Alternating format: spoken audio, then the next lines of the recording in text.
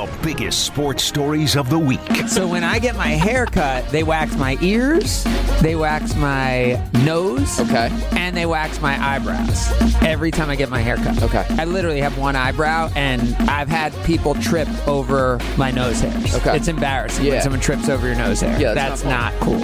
Unique and compelling analysis and opinions when it comes to your favorite teams. Then he said, I don't want to be a bum.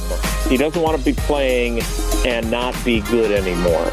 And I think that is a legitimate concern for him. And I think this year, for Rodgers. For the MVP of the NFL again this year? Right. Is he really I think Aaron Rodgers should be in the conversation as well for Executive of the Year. Plus some fun with pop culture. That might be is the round, the quarterfinals. That's the medal round. No, that's Wait, not true. do we get call Matt Hamilton right now? Because we got to find out. This is Sunday Karma. Well, all I can tell you is I picked way better than you throughout this, Ben. So you got lucky that I have a life and I couldn't get my picks in a few times because I clearly picked way better than you. Now, live from the Gruber Law Office's One Call That's All studios at Radio City. The whole, Harper as the co-host, she hasn't been here in a year. She doesn't deserve that love. She should get bumped. Here's GKB founder and CEO, Craig Karmazin.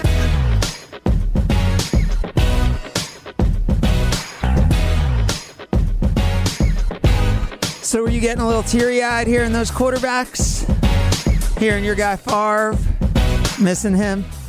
I'm over Favre now. I mean, I love him. I still love him. I'm more mad at Rodgers right now, actually, Craig. That's what I'm saying. Well, I felt like you're in like a not the same love affair with Aaron that you typically have had. So that's why I was wondering if you were more like kind of missing the days of Brett Favre for yourself. No, I think I've moved past the Brett Favre part. I'm more angry now. I'm more mad. What's the anger? I'm just upset. Like, I watched the whole, the match thing on Wednesday, and you gave me a little bit of hope that you may have had some inside information, like Aaron texted you that Sammy Watkins was going to potentially be there. I didn't realize Amari Rodgers may be there as well because he's missing as well.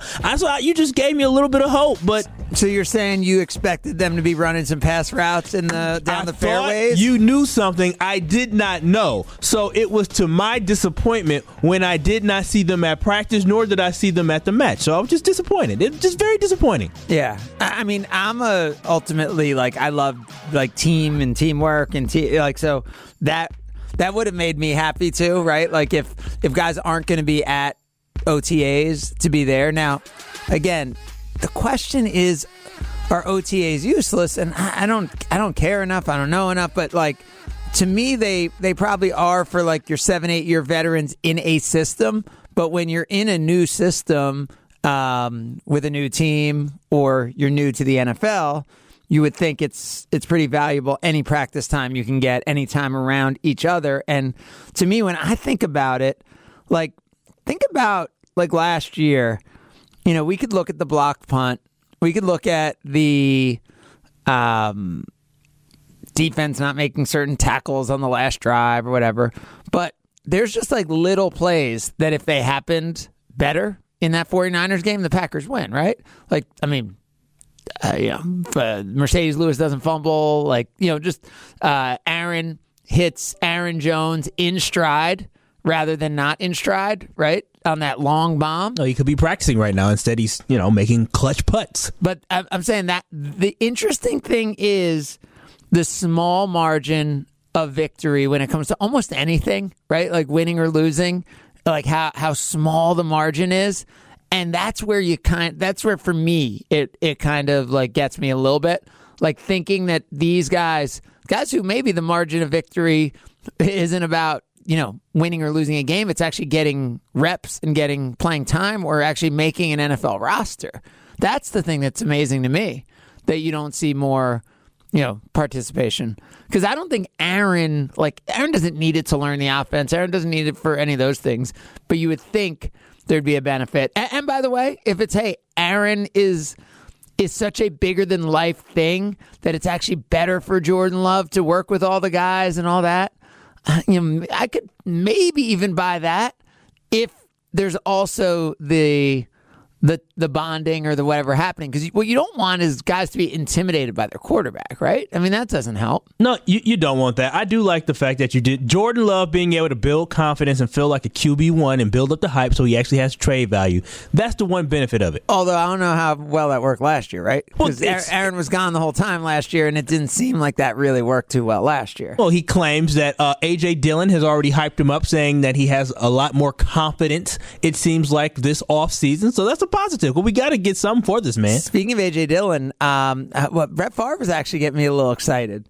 You know, when he was talking about how if you have a running game, any wide receivers are good enough when you go to play action. I thought that was an interesting point that Brett Favre was making when we heard him with Wilde and Tausch this week, and we'll hear him all season long on Jen, Gabe, and Chewy, which you could get on the Wisconsin On Demand app or wherever you subscribe to podcasts with Jen, Gabe, and Chewy. But, I mean, that was kind of interesting to hear, right? Like when it's like, hey, average receivers can get way open for big plays. And that's why I was always like, for some reason, I always picture Tyler Lockett, who is a great route runner. Great route runner. But I picture with Russell Wilson, some of the, like when they were at their best, they would have receivers like beyond Tyler Lockett. I just, for some reason, picture him, who'd be running like 18 yards open for big plays, where Russell Wilson would throw those high arcing plays. Right? Especially when they had a big time, when Marshawn Lynch was at his best, and when you thought of them as a bruising running team. And that's what I was getting a little excited thinking about that, right? I mean, the Aaron Jones, A.J. Dillon combo should be getting better still, right? No, I'm saying if Aaron Jones is at like kind of at, he's probably not getting better, right? He is who he is. Right, he's who he is. But A.J. Dillon still should be getting better as a running back. This is year 3 for A.J. Dillon, where the first year you're introducing it. The second year you're like, okay, I'm in NFL. The third year for A.J. Dillon. A.J. Dillon is going to be a legitimate threat at running back, and a guy who will feel like after he's done with this season that he can easily go to another team and be that guy. That's how good A.J. Dillon's going to be this year. Yeah, and when you think about it, especially with how physical he is, that to me makes it pretty interesting to think about what Brett Favre was saying about how all of a sudden, if you have a running back and get 5 yards, you can pretty much make average, is what the word Brett Favre used, average receivers, can have big time plays. Now, I don't know if the Packers have average receivers or if it's below that, but I mean, that definitely was good. So you're saying Randall Cobb's below average? I'm Mr. Randall. I love Randall Cobb. I love Randall. He was in Milwaukee this weekend as well. I love Randall Cobb. I think Randall Cobb is an average receiver. And then the key thing is the Packers keep trying to draft to improve their offensive line where they have competition across the offensive line. I think the Packers are going to have a really good offense this year and are going to be able to run the ball. Yeah. Since we love anytime there's anything live going on, I tell you what, did you roll your eyes when I put the French Open on? I rolled my eyes because I said, he's so good. Oh, Rafael Nadal? He's what is he, 35, 36? It's going to be like his 12th title at the French Open. This is ridiculous. Rafael Nadal, who probably was just good on clay initially, right? Like before he became so dominant across every surface, is in the finals of the French Open. And he is up 2 sets to love. So he won 6-3, 6-3, and now has a break point in the third set. It's crazy. So he's playing a guy who he's 13 years older than. How many French Opens? He's won 13. 13! That's unreal! So this would be his 14th French Open title. And right now he has a break to go up in the third set. And you assume if he wins this point right here, he likely will roll to a straight set victory if he could go up a break early in this match, and he does right there. So Rafael Nadal up 6-3, 6-3, 2-0 against Casper Ruud. I have no idea how to pronounce Casper Ruud's last name. I don't think you're going to correct me. No, he has to earn the respect to be able to pronounce his last name by winning. Yeah. It ain't going to happen today. Yeah, well, making a Grand Slam final is pretty impressive, but he is up 2-0 in the third set. Nadal likely to win. A lot of things to get to today, as it is an NBA Finals Sunday, where we'll talk a little bit about the Celtics, who I told you last week we're going to not only win the East, but I told you they were going to win the championship. Something changed along the way, though. Like, I never thought, like, when I said that last Sunday, I was like, oh, Celtics are going to win, and then I think they're going to still win the championship, even though they had lost Game 6 at home to the Heat. I still had confidence that they could go on the road and win. However, the way they won Game 7 totally changed my thoughts on this series. So we'll talk about that. A whole lot more to get to. I want to ask something about the Brewers. Did you end up getting out to a Brewers game? Was that last week or the week before you were going? I went to a Brewers game. I was 2 weeks ago. 2 weeks ago. Yeah, I want to talk a little Brewers along the way. Lots to get to. Sunday Karma, ESPN Wisconsin. You're listening to Sunday Karma with Craig Karmazin on ESPN Wisconsin and WisconsinOnDemand.com. I torture you, take my hand through the flame. I torture you, I'm a slave to your game. I want it. It's Sunday Karma with Craig Karmazin on ESPN Wisconsin and WisconsinOnDemand.com. I'm just a sucker for pain. I'm a sucker for pain. I got the squad tatted on me from my neck to my ankles. I'm trying to think of the symbolism. Just random song, or you got a reason for this? Just a song. Okay. So I was pretty confident the Celtics were going to beat the Heat going into the series. I was really confident when I saw Jimmy Butler's injury. And then Tyler Hero's injury that the Celtics were going to beat the Heat. Did you hear how he got injured? The rumors? No. Who? Tyler Hero? Yeah. Something. I think. I don't know if you're going to go a certain direction. Have you heard the rumors? I've seen his. No, I have not heard the rumors. I have seen his significant other's social media posts about him. Yeah. That made it seem that he was not being loyal. That was, I don't know if this is on the same topic? It is on the same topic. Those are the rumors. That he was emotionally upset because he was not, or he was too tired from not being loyal? I don't know or that she injured him, you're saying? He injured himself, they claim. That he, we don't want to go there. Right? No, we ain't gotta go. I'm saying, is it somewhere we can't go or somewhere we can go? I don't know. I said you can go, but we don't have to go. It's 10 a.m. in the morning. I'm just saying, it's some rumors out there that are hilarious. If it's true, Tyler Hero needs to be sat down. But that's silly, right? Like if it's just rumors, and like I understand that she posted things and those aren't rumors, right? She posted things about him, but I don't think we need to go there. So Tyler Hero, out for a few games and then ends up playing Game 7. Jimmy Butler shows up in Game 6 in a way that we've never seen, him show up. He was so good in the bubble. He was so good. But I don't know that he's played a game ever like that Game 6. Because that is a game that, maybe LeBron has played, maybe Dwayne Wade has played, but you can't even say for sure. It was very similar to that LeBron Game 6 game at Boston. So Jimmy does that, and then he goes out and pretty much backs it up through the first 3 quarters of Game 7. The Celtics, though, pretty much pull away. And the reason I for the first time, began to question if the Celtics could beat Golden State was, were you watching those final 3 minutes as the Celtics were closing out the Miami Heat? Oh, yeah. That is the only part of the Eastern Conference Finals that I watched for the final 3 minutes, actually. It was so compelling. It was so fascinating. And by the way, it was no Jimmy Butler scoring for the Heat. Jimmy Butler scored his last basket with 5 minutes to go in that game. The Heat go on whatever is the 13-0 run to end that game. And the Celtics, it felt like Game 5 of the Bucks series to me. Right? Remember we all remember Game 5. It was the signature game this year for the Milwaukee Bucks in the playoffs. As they erase a double-digit deficit, they end the game on an incredible run. Bobby Portis gets the offensive rebound. Just an incredible, back-to-back threes from Drew Holiday and Giannis. Drew Holiday then gets the block shot and the save to ice the game. Pat Connaughton hits the free throws at the end. Sorry, I just need to remember good things from this postseason.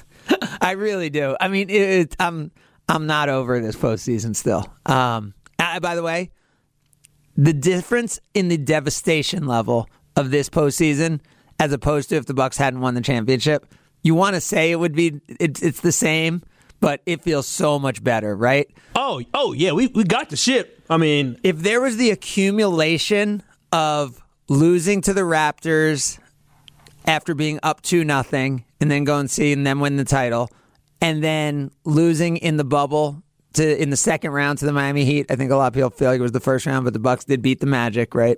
And losing in the second round in the bubble. And then if the Bucs had lost last year, this on the way they lost this year with Chris getting hurt on top of that.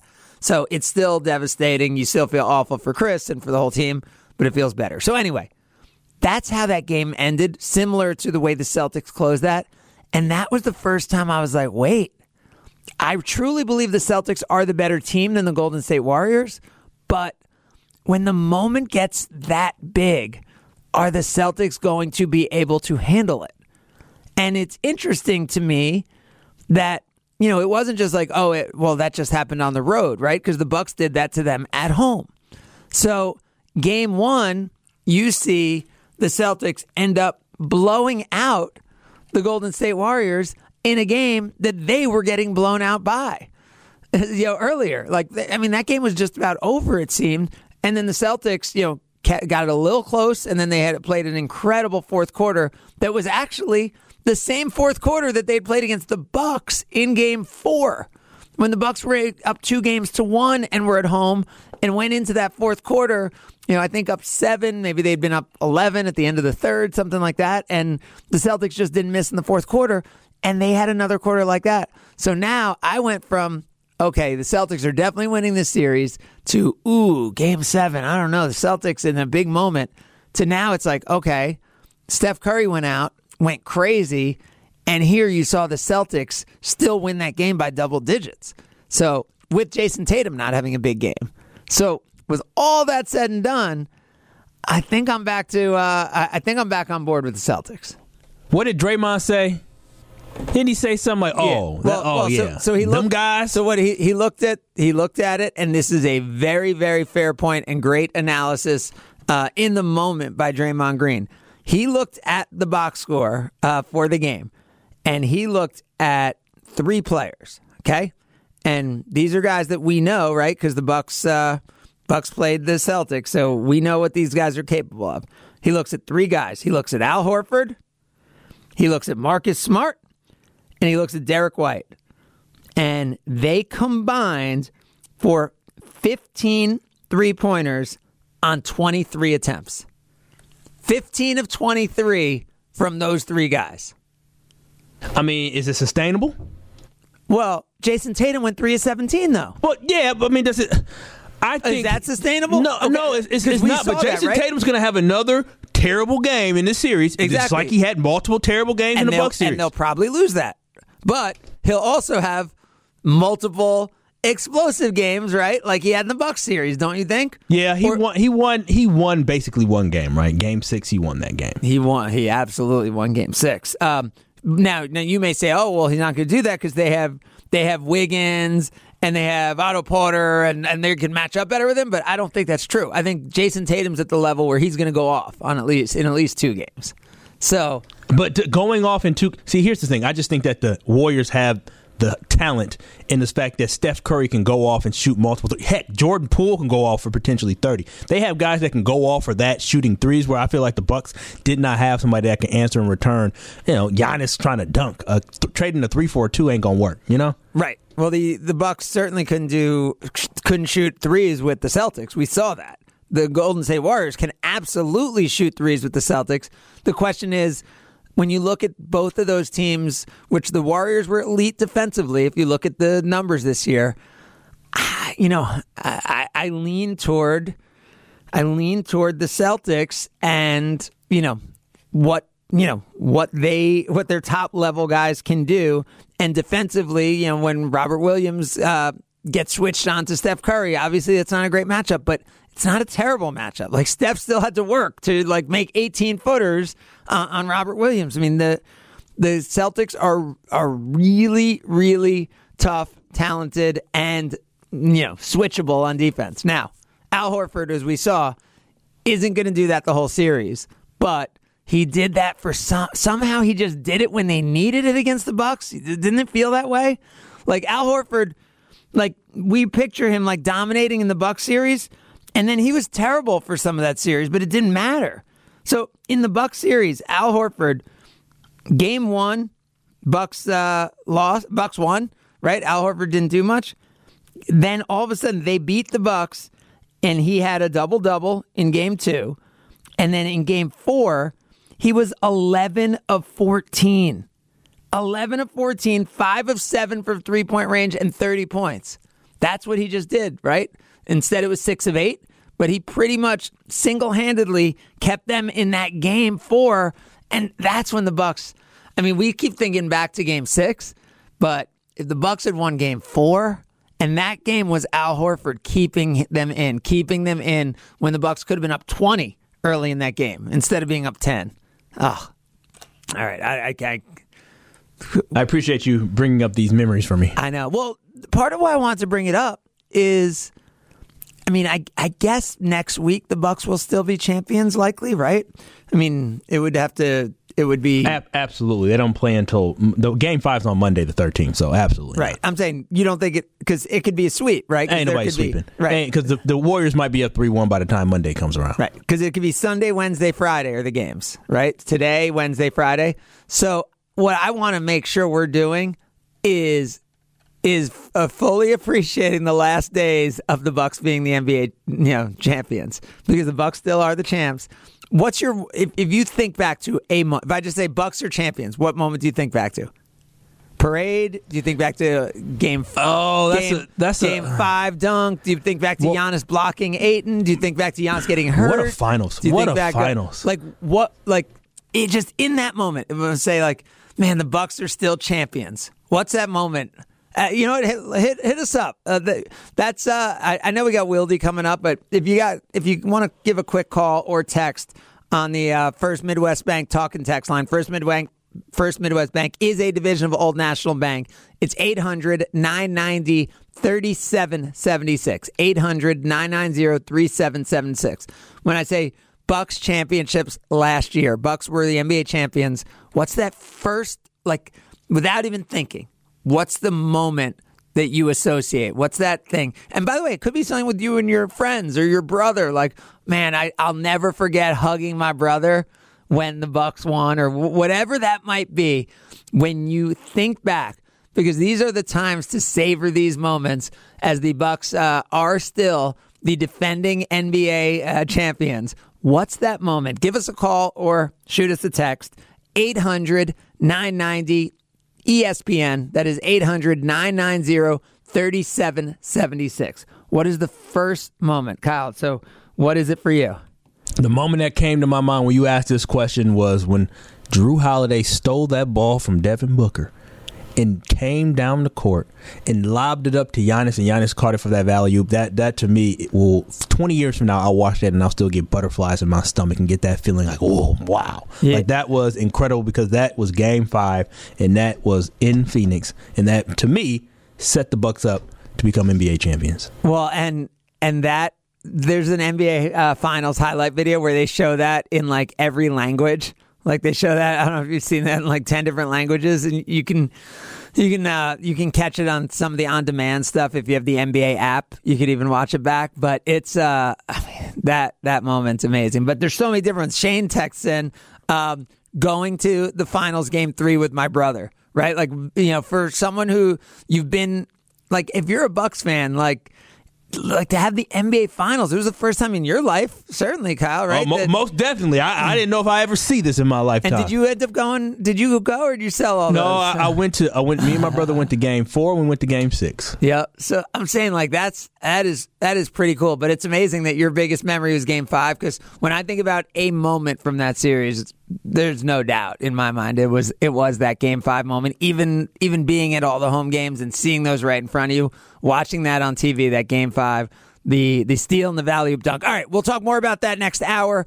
We will talk to Jason Wilde next segment. He got a chance to talk to a bunch of quarterbacks this week. We'll get his fresh thoughts on some of that and more as we continue. It's Sunday Karma, ESPN Wisconsin. You're listening to Sunday Karma with Craig Karmazin on ESPN Wisconsin and WisconsinOnDemand.com. Young Chop on the beat.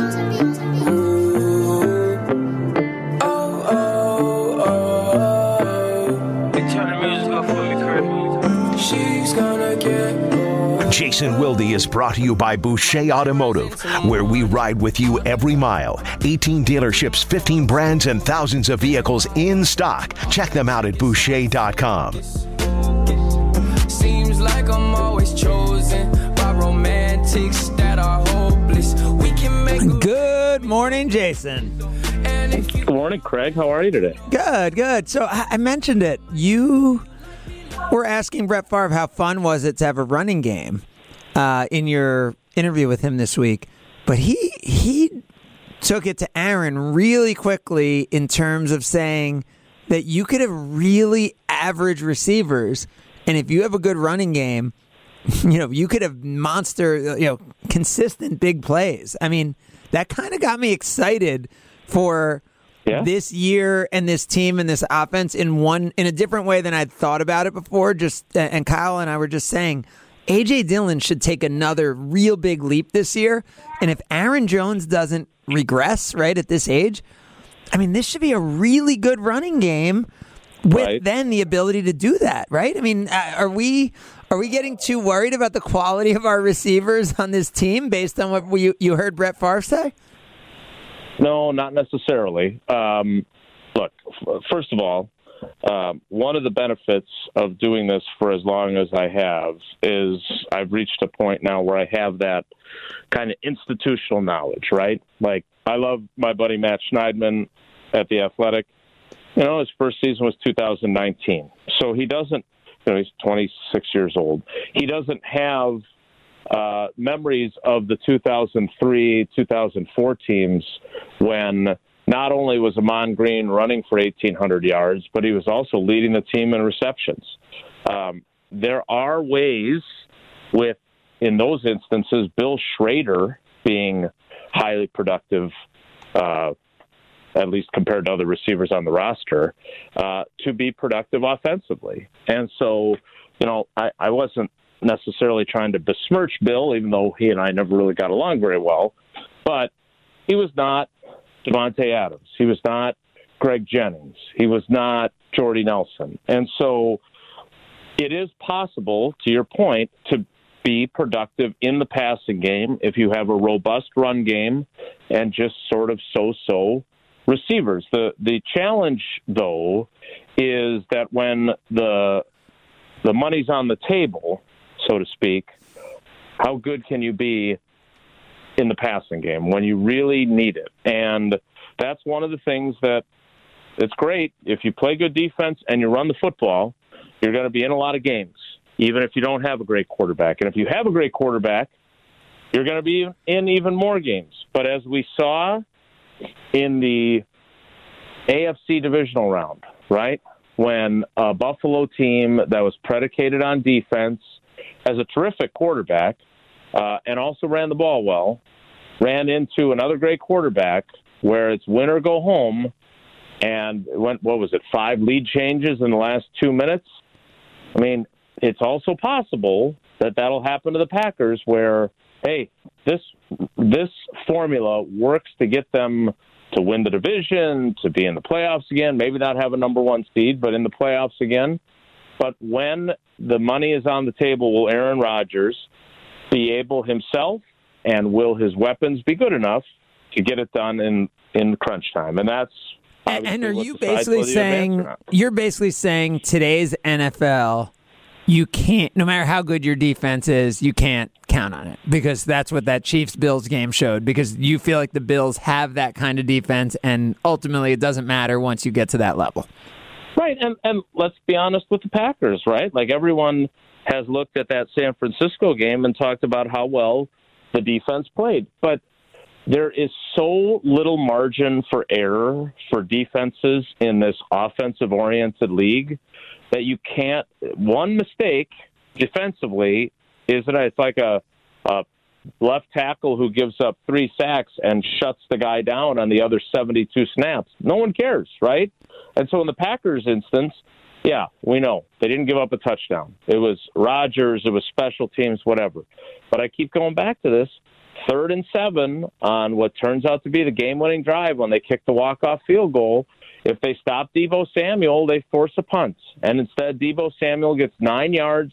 He eludes both Zadarius Smith and Jair Alexander coming back from injuries, and they go on to lose the game. And no one's saying that defense played poorly that game, but when the money was on the table, the defense didn't get it done. And so you could be great all game, but that one play is enough. And the same with, obviously, the Bills. Okay, but so now let's take it to a different place, because you're saying that one play wasn't enough. So now let's take it to and I'm going to bring this back to OTA attendance. Aaron Jones catches the long bomb from Aaron Rodgers. You know, you talked about it at the time. It wasn't a perfectly thrown ball. The timing wasn't perfect on it. That play, the Mercedes Lewis fumble. Like, when you think about the margin of victory and defeat, the small difference, does that make you feel like even the veterans should be at OTAs? That any extra being in sync, being in time, that the winning and losing, the margin is that little, that every little extra time. And by the way, I said to Kyle, even if it's not being at OTAs together, it's being together at someone's celebrity golf tournament. You know, if receivers aren't going to be at OTAs, they should be at the golf tournament hanging with their quarterback. Like, do you think that I'm overrating, or is that ridiculous? So maybe a little, but here's the thing, and Aaron Rodgers has talked about this. This is something that, I don't think, unless he's coming on the show after he comes back for training camp, I don't know how deeply we'll be able to dive into this in a press conference setting or if I'll talk to him one-on-one. But so many times, and again, this goes back to institutional knowledge, so many times over the years he has talked about these little conversations. Wait. I got to stop you, Jason. Look at Kyle. Look at what this guy has in his hands. So, Jason, the French Open just ended. Rafael Nadal just beat Casper Ruud in straight sets. And you know how hard it is to get to the finals of the French Open? Like, every match is best of 5. So you have to win 3 sets. You know how grueling that is in singles tennis? Yeah, very. Yeah. And so, Kyle, explain what the runner-up got. What his prize is. It looks like a silver serving platter plate. That's what it looks like. I thought when I saw it, I couldn't even see anything, inscribed on it. Yeah, Jason. So, like, the winner of the French Open gets obviously like this huge trophy and wins $2 million, or whatever. Second place gets like a serving tray. Yeah, but doesn't Wimbledon give out something similar to the winner? They give out a big round circle looking plate. Yeah, I mean, these guys and women work so hard. Can you get them a better runner-up trophy than a serving platter? I would think there's some better idea of a gift you could get someone for coming in second place than a little serving platter. I think it's cultural. Platter. Here in America, they get little trophies, but maybe it's a cultural thing, Craig. Respect the French culture. Jason, they like serving platters. I guarantee if Jason's daughter gets second place in her gymnastics competition, she gets better than what the French Open second place gets on that. What did you get in all your tennis victories or second place? I actually got a second place. I actually got a second place once in a tournament, and I did get a little trophy for second place. They gave you're better off than the French Open runner-up, it would seem. But it was ridiculous. I beat the winner, but it was double elimination. Like the College World Series. Yeah, so he had beaten me earlier in the tournament. I came back and we were down to the finals. I beat him in the finals, but because it was double elimination and I had a loss already, he didn't have a loss. I had to play him again, and then he beat me again. So he beat you 2 times. He beat him once. Yeah, Okay. So no, he deserves it. But I'm just saying, it would have been my only, like, in my life at any level, my only, like, individual championship, like, of any kind. But both your losses were to him. Yes. No one else beat you in the tournament. Correct. Yeah. Nice. All right. So you guys are fine with the serving tray. You're saying culturally. Yeah, I'm not bothered by it. Yeah. Okay. I was. All right. Back. I have no idea what we were talking about, but it was something about margin of victory and defeat. And if Aaron Rodgers is back, you'll actually try to ask him in a press conference setting. I remember, which doesn't always happen on Wilde and Tausch, when Tausch chases after a squirrel, figuratively. It is. He has talked so many times over the years about these little conversations that he has with guys, and then when they end up cropping up as being useful in a game, and whether it's during practice at training camp, multiple years prior, or during the off season, because again, historically, he has attended the off season, or when they're sitting in the lunchroom having pancakes at breakfast.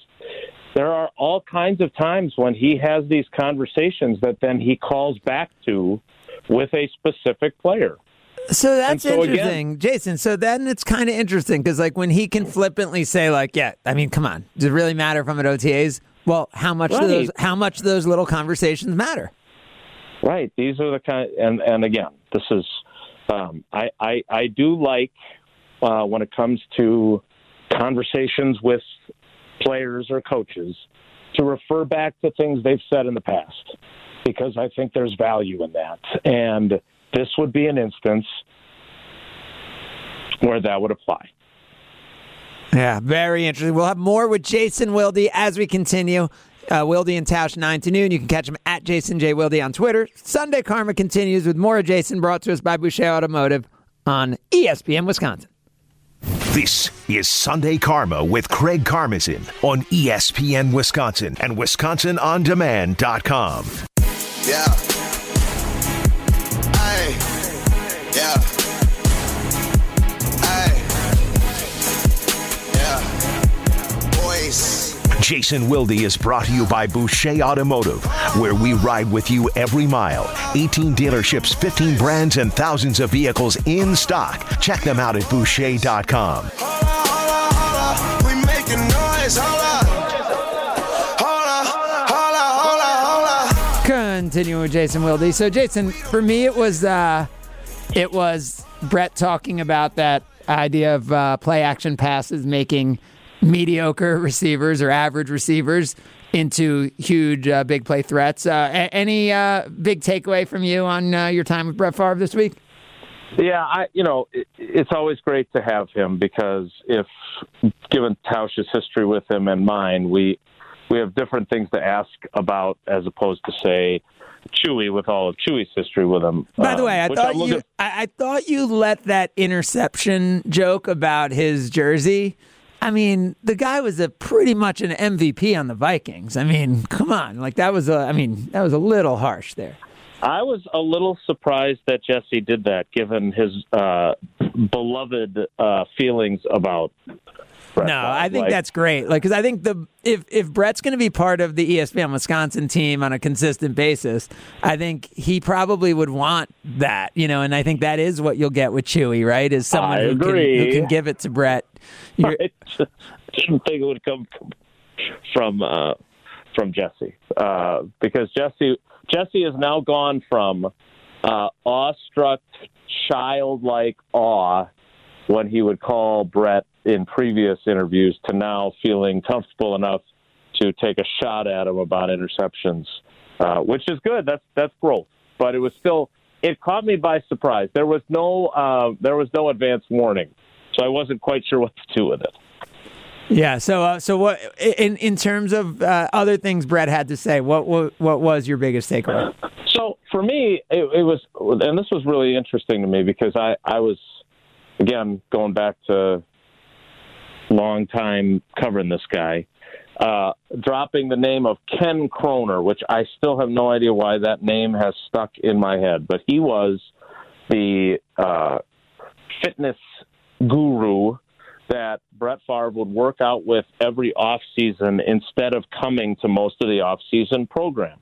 And so I referenced it, and I think that perked Brett's ears a little bit, because that's how I got into discussing his offseason approach versus Rodgers' offseason approach, and how historically Rodgers would never miss this. And now, I said, you did this late in your career where you didn't take part in a lot of the offseason, but you would come even if you weren't participating for a little bit longer than what Aaron is now. And he, I thought, somewhat surprisingly, took it to a point where he basically said that he thought Aaron should be there, which I wasn't necessarily expecting. He basically said there is definitely value in recharging your batteries and getting away, and the grind is so strong. But I think he was kind of advocating what I have been saying to Tausch, which is somewhere in between coming for the whole thing, like Rodgers did from 2005 through 2019, and only coming for the mandatory minicamp, if anything, which is what we are expecting this week, is a happy medium where you can spend a little more time around your teammates, even if you're not doing much on the field, and have it be valuable. And that was basically what Brett said, which, frankly, I was not expecting. And it was really interesting to hear from him. There is an amazing free app called Wisconsin On Demand where you can download it for free and listen to the entire interview of Brett Favre with Wilde and Tausch, and you can have your own takeaways from that interview. So, Jason, as we continue to get through this offseason and as we look at things, are you starting to, are you coming around to, I guess, in the NFC, a clear anything? Like, is it just like, hey, we have no idea. We know the Buccaneers, the Rams, the Packers, and then maybe the Cowboys, or is it starting to clear up in any way in your mind? No, and here's one reason why. I go back to the 2019 Green Bay Packers, right? They're coming off of a 6-9-1 season. They fired their coach, who'd won them a Super Bowl with 4 games left in the season. They hire a guy who, let's be honest about Matt LaFleur's resume. He'd been a coordinator for 2 years, 1 year as a non-play caller, and the second year there were reports that Mike Vrabel in Tennessee was planning on getting rid of him if he didn't get a head coaching job somewhere else. And so it was a hire that, while I really liked it, and I had picked him as quote-unquote my guy early on, there were real questions about it, other than, he comes from the McVay tree. And remember all those jokes about how if you've ever met Sean McVay, we've got a head coaching job for you. Yep. Well, no one. I picked them to make the playoffs. I do take a little bit of a brag there, but I did not see them in the NFC Championship game. I did not see them one win away from going to a Super Bowl in that first year. So that's kind of where I was getting. So with that being said, in the NFC Championship, would you be stunned if the New Orleans Saints were there this year? Right. That you and I are on the same page. There are going to be teams that we don't anticipate that are going to come not necessarily out of nowhere, but certainly not out of.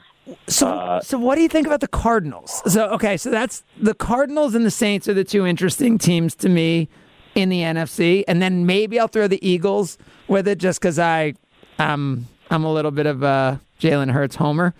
Those are the three teams where I'm like, all right, these are the teams that could break through. Which of those three, or all of those three, or none of those three, would you be stunned to see in the NFC Championship? So I will rank those, and then I will give you mine. Yep. My bonus one. The Eagles are 3 on that list to me. I'm not a believer, but if Jalen Hurts is as good as you are hoping he is, I just think he's had the worst skill position players around him. So I just don't think we can count what we've seen from him so far. And I know he's not like the most accurate passer in the world, but I like so many things about him. All right, so they're number 3. All right, then the Cardinals are at 2 because I don't know what I'm supposed to think about Kyler Murray, because I liked him for a while. Now I kind of don't like him. I'm not sure what to expect or how doubtful I should be. Jason, of him. Didn't he feel like until like that Packers game on some levels, like, all right, this guy is Russell Wilson 2.0. He's like maybe the better version of Russell Wilson. Baseball player, football player, a little short, but so athletic, can make all the throws, can do everything. And then it seems like there's been all this off the field stuff since then. Yeah, and frankly, he did not play that well after that game, right? I mean, he just did not have a good season last year, even though statistically it looks better than it actually was. So, in turn, then, that obviously leaves New Orleans as the team that I agree with you could be that team. But I want to throw another team out there that would have to go through the Packers to have that breakthrough type season. But what about Minnesota? First-year coach, new offensive system, just like the Packers had 3 years ago. A quarterback who, while he is not Aaron Rodgers, and in my opinion, is a greater stat collector than he is a playmaker. Yeah, he's got two really good wide receivers. He's got a really good running back. And maybe they've retooled their defense to enough of a degree that it's good enough. I'm going to say the Vikings. I think you may even be downplaying them, as you say, really good. I mean, they have elite. At least Jefferson and Cook are elite, and Thielen's not far off. And Cousins, like you said, I mean, we think of his decision-making and all that. Like, last year, 33 touchdowns, 7 interceptions. I mean, I'm kind of with you there. And their defense was supposed to be the strength, right? And it just they never figured it out. So if their offense gets going, I'm totally with you. I'll put them in that conversation. Now, Arizona, I don't know if they deserve to be there because they were like seen as a favorite, right? Last year, they just dropped off, right? I guess and they did make the playoffs. I mean, they lost the Monday night playoff game, but they did at least make the playoffs, and they played at home, so they did win their division. But no, I'm skeptical on that. Hey, Kyle, mark this tape and if Craig and I are right about New Orleans and or the Vikings, bring it back later in the year. And if we're completely wrong, you can just delete it. Yeah, I think that's what we usually do. Jason Wilde, at Jason J. Wilde, Wilde and Tausch, 9 to noon. Thanks as always, Jason. All right, great to catch up with you, Craig. Take care. Be good. Yeah, thanks, Jason. Now you can catch him each week here, brought to us by Boucher Automotive, where we ride with you every mile. When we continue, you can catch our 7 at 11. That's next. Sunday Karma, ESPN Wisconsin. You're listening to Sunday Karma with Craig Karmazin on ESPN Wisconsin and WisconsinOnDemand.com.